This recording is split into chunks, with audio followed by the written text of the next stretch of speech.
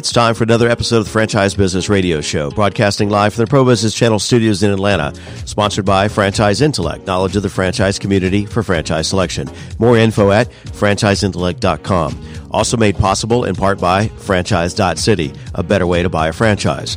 More info at franchise.city. And FranServe, the world's largest franchise consulting and expansion organization. More info at franserve.com. Now, here's your host, certified franchise consultant, Pamela Curry. Hello, this is Pamela Curry, franchise consultant for aspiring entrepreneurs looking to invest and license a franchise, as well as being the host of the Franchise Business Radio Show, powered by Franchise City. Franchise Business Radio Show was founded to be a platform to bring together business professionals to connect, educate, and collaborate to serve the franchise community and those considering franchise ownership. Today, we have two tenured franchise professionals with us. They are with HomeVestors of America, and they're going to give us a perspective on a franchisor level as well as on a franchisee level. I would like to welcome David Hicks, CEO of Dallas-based HomeVestors, better recognized from its marketing message and the original, "We Buy Ugly Houses." With more than 1,100 franchises in 170 markets across the country, David joined the company in 2005 as Director of Franchise Systems and developed a process for coaching franchises. David, welcome to the show. Thank you, Pam. Thank you for having us. Absolutely. And I also would like to welcome our other guest, Don Cameron. He has been with We Buy Ugly Houses franchise since 2005. His goal has been to grow his business every year, and he has been extremely fortunate to have been recognized as the HomeVestors Franchisee of the Year 5 of the past 10 years. Don originally joined HomeVestors to grow his business by becoming part of a nationally recognized brand and to take advantage of the fact that HomeVestors allows franchisees to focus on buying houses, something he has proven to be very successful at doing. Congratulations, Don. And he is becoming a franchisee since 2005. And you've actually purchased more than 1,500 to 2,000 homes from local sellers. I'm looking forward to hearing more about that. Welcome, Don. Thank you so much, and I'm happy to be here. Yeah, David, what I'd like to do for our listeners, could you just kind of kick us off and tell us a little bit about HomeVestors and the work your franchise does? Absolutely. We are, a lot of people don't know we're a franchise business. In fact, a lot of people don't know HomeVestors, but when they see our billboards, "We Buy Ugly Houses," they're familiar with our trademarked slogan. And the reality is we are a franchisor with 1,150 franchises in 107 different cities across the country. And our franchises take that ugliest house in the neighborhood, which we're going to talk about shortly. And through the advertising, people call us that need help with that ugly house or the ugliest situation they're in. And we make it the nicest house in the neighborhood. So we are, right now, there's a real challenge in the United States on affordable housing. And our franchises are one of the biggest suppliers of that. We're saving those houses that otherwise may be bulldozed and make them into affordable housing for the first-time home buyer.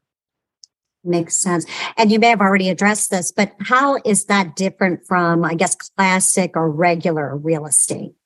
Well, the reality is our franchise buy houses that regular realtors don't like. They smell. They have they're not really marketable to the general public, and banks won't typically finance them because they're not in livable condition in many cases. And so we take that house, and the thing that makes us different than the local, there are individuals that go buy houses, but our systems to help do that, our advertising that helps generate and find specific houses, and the network together is what makes us successful. Makes sense. Dawn, I know you've had obviously a lot of experience in doing exactly that. Could you tell us a bit more about your time with HomeVestors and the work you've done for homeowners in South Florida market? We joined HomeVestors back in 2005, and I can tell you that we did what a lot of people do today, and that is they start off with a small independent company trying to buy houses. They don't have the knowledge. They don't have the branding. They're really sort of left on an island by themselves trying to act as an investor. And most times it doesn't work. We joined HomeVestors because we saw the opportunity in having a recognized brand behind us. And with a recognized brand, people relate to you. And as David just said, that we are not really competing with the residential MLS realty world out there. Mm-hmm. We're taking a very unique product or home that needs repairs. We're not out buying houses that are built last year or 2 years ago. We're buying older homes that are 20, 30, 40 years of age. And as David said, some of them would get bulldozed down if they didn't have people like us being able to buy them. And it gives the sellers a great opportunity, an exit strategy for us to come in as a contractor, renovate that entire house, including historical houses that we're doing now. And we renovate them and put them in pristine condition and put them back on the market to sell. That's great. And I know we're going to dive a little bit deeper into a specific project that you worked on, Dawn. Before we do that, David and Dawn, this is a question for both of you. What do you think is the biggest benefit to the homeowner, to the seller you're buying the home from? Pam, probably the biggest benefit is just that convenience, the time saving, the ability to go do that. The reality is, and probably a good comparison is, you could go, if you decide you want a new car, you could take your car and you could go clean it up. You could fix everything. You could list it through a lot of places. You could go show it. You could go, do all that, or you could go down to the dealership and trade it in. If you did it yourself, you'd probably make a little bit more money doing it, but very few people today want to go through that hassle. And so one of the biggest things with us is that convenience. They can call Dawn, for example, and literally in 2 weeks, they could have that house sold and closed and be out of it. Or they could go through and clean it up and fix it up, which many people that call us don't have the money to do those repairs. And they could then have people list it and have showings and people coming through the house, and that's what the biggest benefit is that just the convenience and the surety, knowing that it's going to be sold. And the reality is, when Don's buying a house, he's taking a lot of risk because he goes in and you're going to see this house here. You don't. He's buying it as is, regardless of what the repairs are. And so that's probably the biggest benefit. That makes sense. Don, I if you have anything to add to that, please do. And I also want to dive into a specific case study as a wonderful example. I could add to that too. I think one of the major benefits that we have over any of our competition, number one, is that we are a local home buyer. Most of these people that we compete with are not local. We can have somebody in Phoenix quoting something in South Florida, or we can have, somebody in Atlanta quoting in California. They don't know the market. They've never seen the house and they're quoting prices. And that's what gets people into trouble. We don't operate that way. We actually set an appointment up on every property that we go to see. And before we make them an offer, we see that property. We evaluate that property. We know what that property is going to sell for once it's renovated. We know what our construction costs are. We know what our holding time is. So we're going in there totally capable of buying that house. And not only that, but doing the proper renovations and selling that house and creating no longer a blight in the community, but something that anybody is interested and happy in buying. Wow. Yeah, Don, thank you so much for outlining that. And the reason I say that is because I personally get calls randomly all the time saying, hey, do you want to sell your place? Do you want to sell your place? And they're just giving me offers on the spot with sight unseen. I was surprised by that. It's a completely different approach. The illustration I often give people, and you brought that up based on a car, David did. Would you go out and buy a $10 or a $15 or $20,000 used car without seeing it? Now we're talking about change the decimal point. Would you go out and buy a $200,000 or $300,000 house without seeing it? Does that make any sense? No, it doesn't. And all our advertising and every franchisee does what we do. And that is we set an appointment, we go out and we look at the property, we evaluate the property, and then we will give them an offer on that property based on what we've seen. Excellent. So let's talk about a specific case study. When you first saw a home that was later designated as the ugliest house of the year, what was your reaction? And if you could renovate it to a point which was even ever livable again, how ugly was it? Well, here's two things I just want to clarify. One, I want to clarify is that our slogan, "We Buy Ugly Houses," and the name that we're so well recognized by, really, we do buy ugly houses, like something that's burnt out or something that's had a flood, or there's issues like that maybe there's only walls left up in the house. Sure. But in many cases, we are buying an ugly situation. And it's not really an ugly house, because some people may have lived in their home for 40 or 50 years. It's dated. It needs renovations, but it's not really ugly.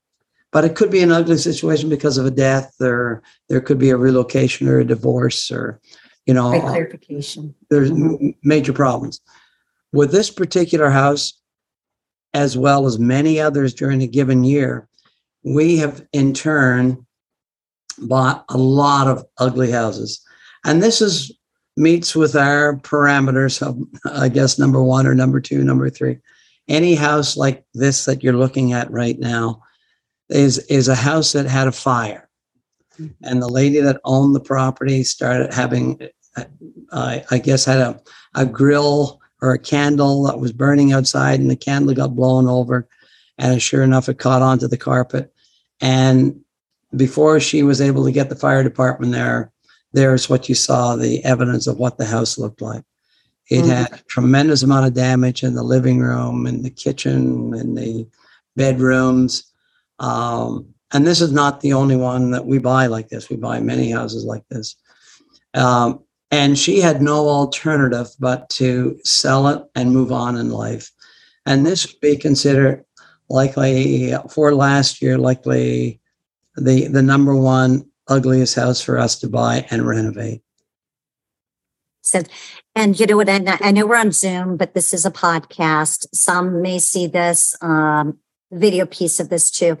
David, it might only be picking up voices. So could you show us a couple of pictures and just say, like, here's the bathroom, here's the kitchen. And that way, if anyone's watching this, they might be able to see exactly what Don's referring to. Yeah, there's what we're showing now is the kitchen before, and let me get the after one up there that we have, because you can see from the front of it, this house is really in bad shape. Don, you want to talk about the kitchen? And yeah, I don't see anything on my monitor as far as the picture is concerned, but I know the house fairly well. I don't know if you're going to show the picture or not, and I can comment on it, or. It's shared. It may not be picking up. Yes, there I have. There, I see the picture now. On the left is the fire damage. Of course, you can see that there's no insulation left in the ceiling. The trusses had to be replaced. All the drywall had to be replaced. Kitchen cabinets, appliances, flooring, everything was renovated. And on the right-hand side of the screen, you're going to see the completed product that has new soft close, wood cabinets. You got stainless steel appliances. You've got wood laminate floors, all new drywall ceilings, knocked down over the drywall. And that's in the kitchen area. Night and day. This is the hall bathroom that had a lot of damage as well. That was totally replaced, and you can see the tile that we used on the in the bathroom, new vanity, new granite, and also new toilet and bathtub with new flooring. This is the outside patio area. This is where the apparently where the fire caught initially, right in the front entrance of the sliding glass doors, and all of that wood that you see there is now, the house is being protected by plywood prior to us getting permits. This is a completed living area that has been completed. You'll notice that we do all porcelain tile, new sliding glass doors, all new ceilings in the living room area, 5.25-inch baseboards, knockdown ceilings, new fans in every room. That's one of the bedrooms that has been completed, and that the bedrooms have carpeting in them. That is great. That's good. The great examples and just overview, whether you're listening to this via the podcast or even watching the Zoom link. Hopefully you saw some of those pictures, because the visual, it will blow your mind. Don, take us to the outcome. What was the outcome of this for the seller who was in that distressed situation and the new home? The seller was caught between a rock and a hard place on this one. She didn't have ample insurance to cover the renovation costs. The insurance company kept dragging her along and not giving her any money. She had to relocate to one of her family members' homes to stay there for a period of time. But like everything else, you don't have that much elbow room after a while. Things get a little tight. She moved into an Airbnb for a period of time, and she had to make a decision whether she tried to keep the house. She didn't have enough money to do the renovations, which cost in excess of $125,000, $150,000. And she was waiting for the insurance company as well. And we offered her the best alternative. The best alternative was, you can cash out. We'll pay you for the house. We'll pay off your mortgage. You take the balance of your cash and go on with your life and put a deposit down on another house. And it'll simplify your life and get rid of the problem, and not try to become a contractor to do what we're trying to do after you try to get a settlement with the insurance company. The insurance company would still pay her whatever the fees that they were agreed to remit to her, and that was her little nest egg as well. So we stayed out of that part of it totally, and we gave her a great cash offer that she certainly accepted, and was very grateful for what we offered her, and we did well when we sold it as well. Great story and example of helping someone in a distressed situation and positive outcome for all. Kind of want to jump in. Anything else you would like to add from a franchisee perspective? And then I want to jump over to David regarding what he's looking for as far as characteristics in a future franchisee. Well, there's a lot of franchises out there that people can, get involved in. It's very rewarding, I think, for people that really want to touch, smell, be engaged in a day-to-day activity of improving something. taking a home that they can relate to because they live in a home, and going out and buying a house and renovating it and seeing a transition, a big improvement, and the end result is to hopefully make money on it. It's so rewarding, and people don't realize that. It's not, no disrespect to McDonald's or Burger King flipping hamburgers, but there's obviously rewards because you're helping people satisfy their hunger. But this is a totally different animal altogether. And I think that if people are interested in the real estate world, and I think if you want to make money, I think real estate is likely one of your best avenues that you could ever desire to get into. But you have to be very committed. And it's hard work. It's not a cakewalk. It's a difficult business. It's long, hard hours. But if you want to contribute to that, I think, and being with a name brand like HomeVestors or We Buy Ugly Houses, I couldn't be happier. And being with HomeVestors for 18 or 19 years speaks volumes, I think. And I'm delighted that I made the decision back in 2004 to join HomeVestors in 2005. Fabulous. Thank you. And David, would you mind sharing before we dive into what you are looking for when you think about good characteristics in a franchisee? But prior to that, would you mind just kind of recapping, how does the franchisee make money? I mean, Don just gave a great example there, but there are other ways that a franchisee can make money as a business owner. Yeah, absolutely. And really, there's several key things. But the number one is what Don has talked about there, is buying those houses, need repair, fixing up, and selling them. Now, the second part of that is, some of them they'll get to that they find a house that they're not an expertise at that. Like if Don didn't have the experience he had for this house on a burnout, which takes a lot, a franchise may wholesale sell that to somebody that kind of specializes in that.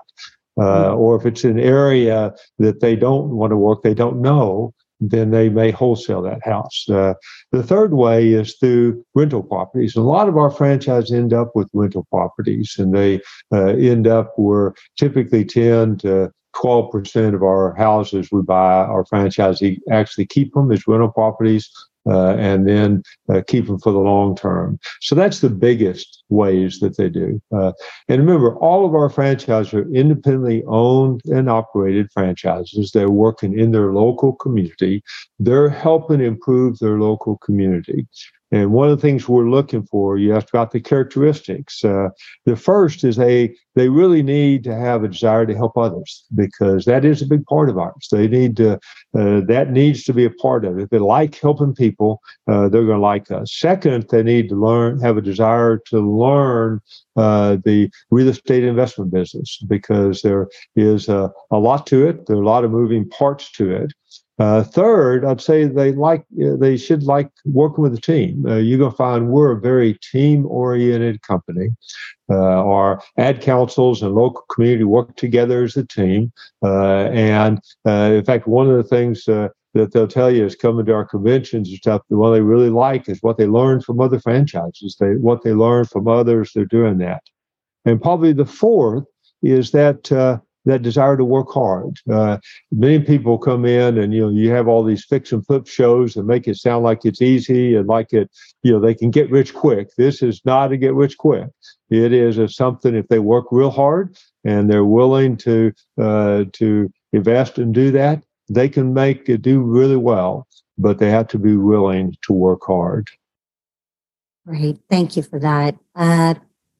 We're coming down to the closing time of our show. And before we wrap up the Franchise Business Radio show, I'm just going to open it up to both of you. Any additional thoughts or advice that you would like to share to our listeners? John, you want to go first? Sure. my advice is anybody that wants to join HomeVestors or go out on their own for the first 6 months or the first year, be exceptionally cautious. I think that anybody that comes through our door that is interested in a franchise, we are telling them to walk before they run, get to understand the business, take the training with HomeVestors, and that's only this. Maybe 10% of the surface of really understanding the business. And don't read into too many of these fix and flips that, as David said, that you think you make, it's just a grandeur idea that you can make hundreds of thousands of dollars on a transaction. If you're making that, then you're not being fair to the people. Secondly, I think that they should be very cautious and start off reasonably small and grow the business as they learn the business.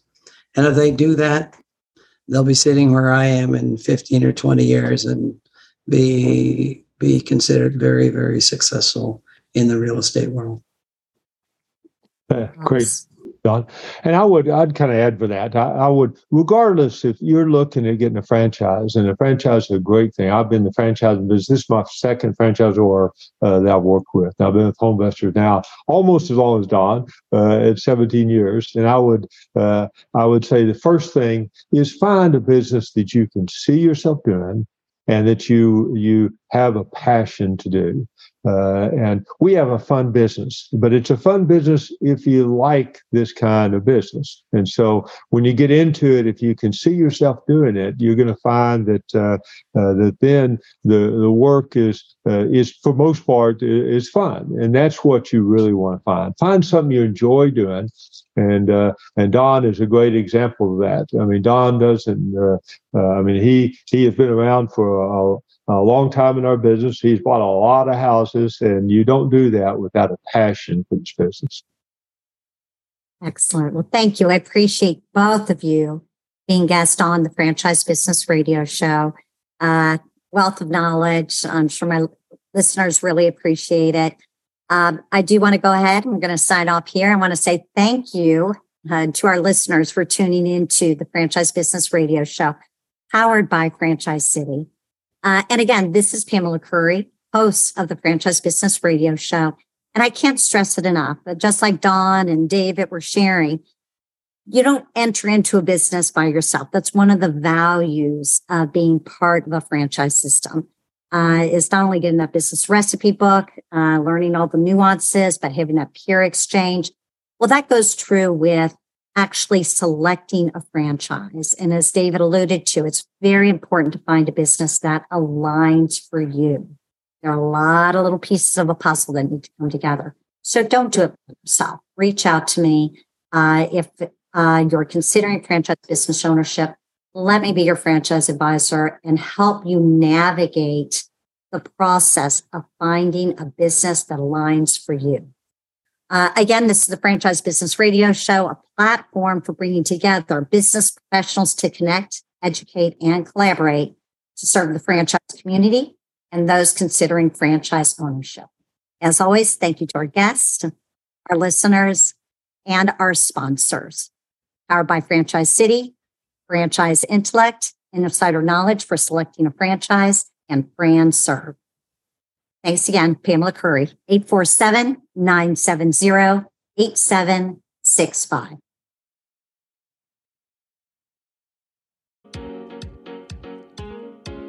Thank you again for joining Pamela Curry and her guests for the Franchise Business Radio Show, sponsored by Franchise Intellect, knowledge of the franchise community for franchise selection. More info at franchiseintellect.com. Also made possible in part by franchise.city, a better way to buy a franchise. More info at franchise.city. And FranServe, the world's largest franchise consulting and expansion organization. More info at franserve.com.